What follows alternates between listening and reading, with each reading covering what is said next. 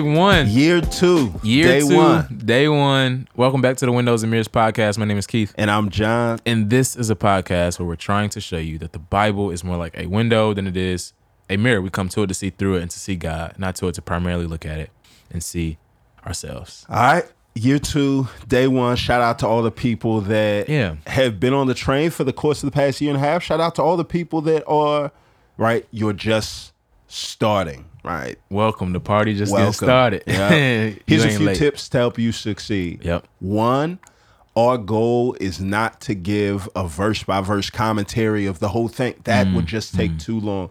You're reading 4 chapters per day, all right? So the main thing is when you're reading that much scripture, you got to have a bird's eye view, all right? So there is a sense in which you remember those, like, magic eyes back in the day, or you may not. You're too young. I don't know what you're talking about. So it's this joint in the newspaper where it was like this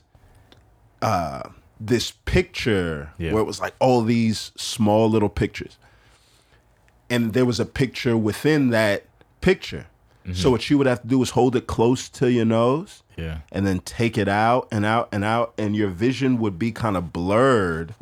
And you would see this like 3D thing pop out of it. Yeah. So it was this sense where it's like you couldn't just look at the picture the way that you're used to trying to look at every other picture and look at all the intricacies and all that. There was a certain clarity that you got, right, when you blurred your vision and looked at the whole thing. Yeah. That's what we're trying to do here, all right? There's a clarity that you're going to get about the Bible when you blur your vision to some of the trees, right? Sure. So it's not just, why is this word here or why is that word there? It's, no.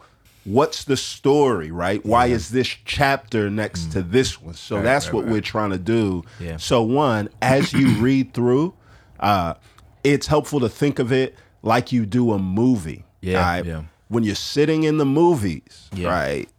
Pay the money, get the popcorn, the drink, sitting up in there.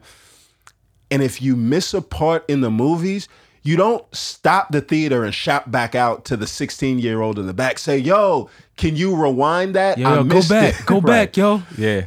You keep on reading because you know that, or you keep watching because as you watch, you know, all right, I'm going to get the context for what I missed. That's going to be the most helpful way for you to engage with these first 4 chapters, right? Just read it through one time, try to get the big picture. And then after you do that, that's when you press play here. Yeah. Because in the 8 minutes, it's probably going to be 10 minutes today. Yeah. But in the 8 minutes, we're just going to give you the high points, things that stuck out. So think of this more as, this is more of a devotional podcast than seminary. Right. Yeah. Yeah. Yeah.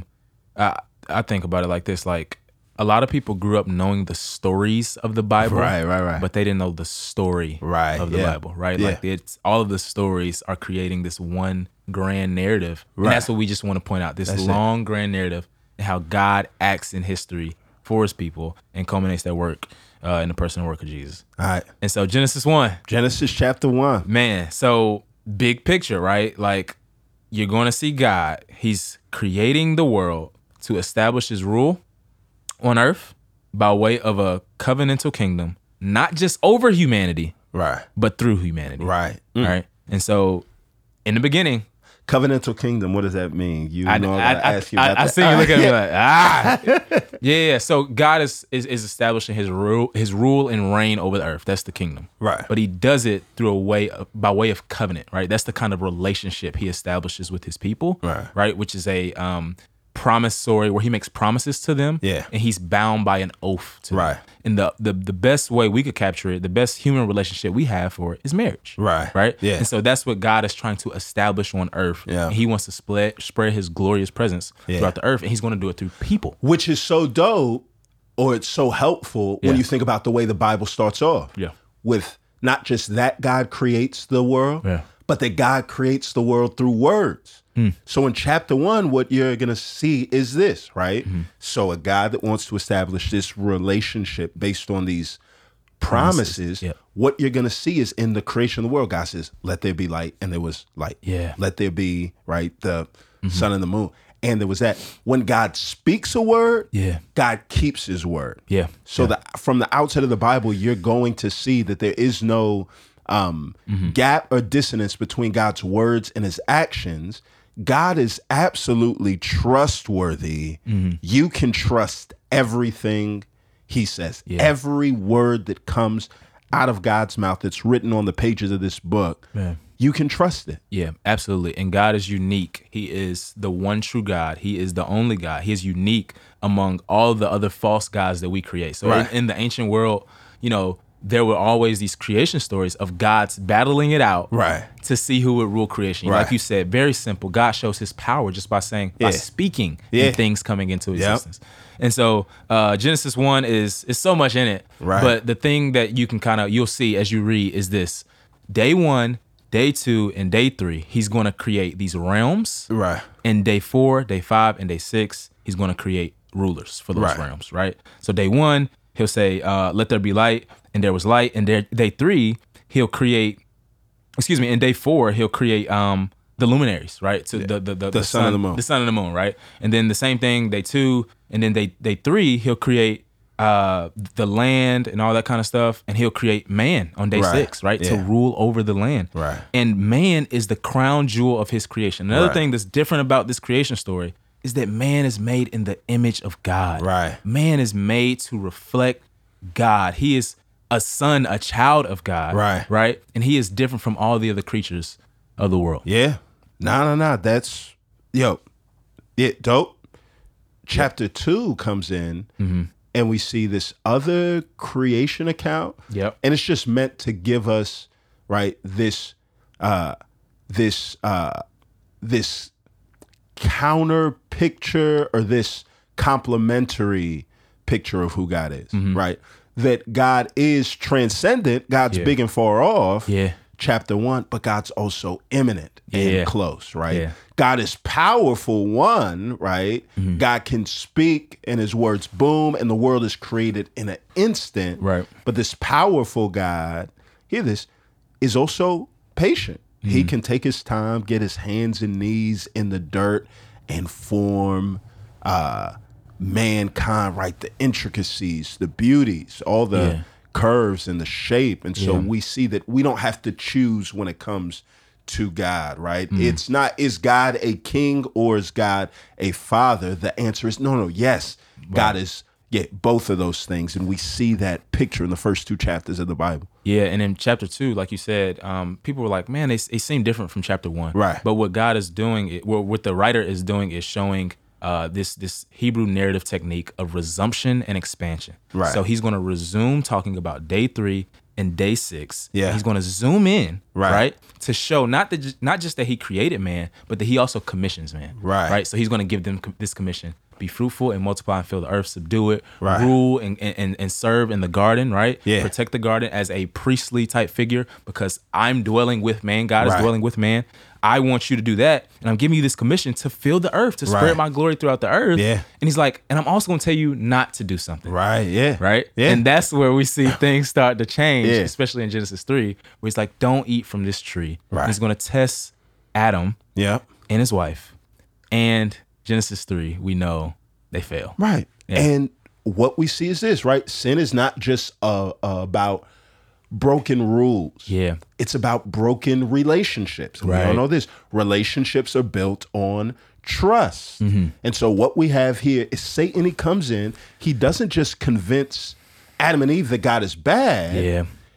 What he does is he just makes them suspicious of God's goodness. And he knows that that's the only crack that he needs in the vase that is their trust of God. And what you have are these two people who should be relating to, remember, the trustworthy God. God speaks a word. God keeps his word. He shows it in creation. God gives them a restriction that's not meant for their harm, but for their good and for their protection. And then sin comes in when they doubt the word of God. When they disbelieve the absolute trustworthy word of God. Broken relationship starts first. Or broken trust starts first. And then the fact that they sin is really a sign of the broken relationship that they have with God. And once again, we see God's patience. Yeah. In that God doesn't strike them down, right, but God is going to start this story of reaffirming, right, their trust in him. God speaks this word of hope, Genesis 3:15, yeah, that one day the woman's going to bring this seed into the earth, right? And the rest of your Old Testament is built off of this promise. People are waiting for that seed that's going to come into the earth and crush the head of the snake. And Adam and Eve now take that word and they live based off of that word. That's what they're putting their hope in, that God's actually going to be trustworthy to fulfill that promise. Yeah. And even thinking about, God creates this perfect world and humans mess up, right? They fall into temptation and sin, and, it's so much in it we can't even get to it. But like Adam and Eve, if you look at the text carefully in Genesis 3, he's never going to directly curse them. Right? He's going to curse the ground. He's going to directly curse Satan. Right. And he's going to promise, like you said, this seed of the woman.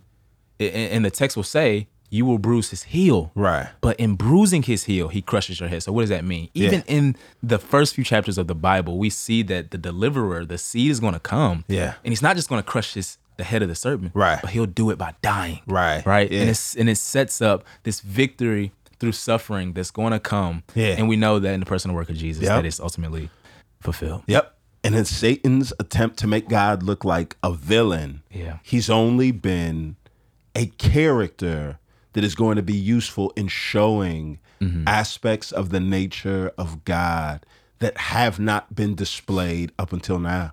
So it's really the entry of doubt and sin and faithlessness that is going to be a backdrop to show God's love and forgiveness and mercy and patience. And Genesis 4 ends off this, right?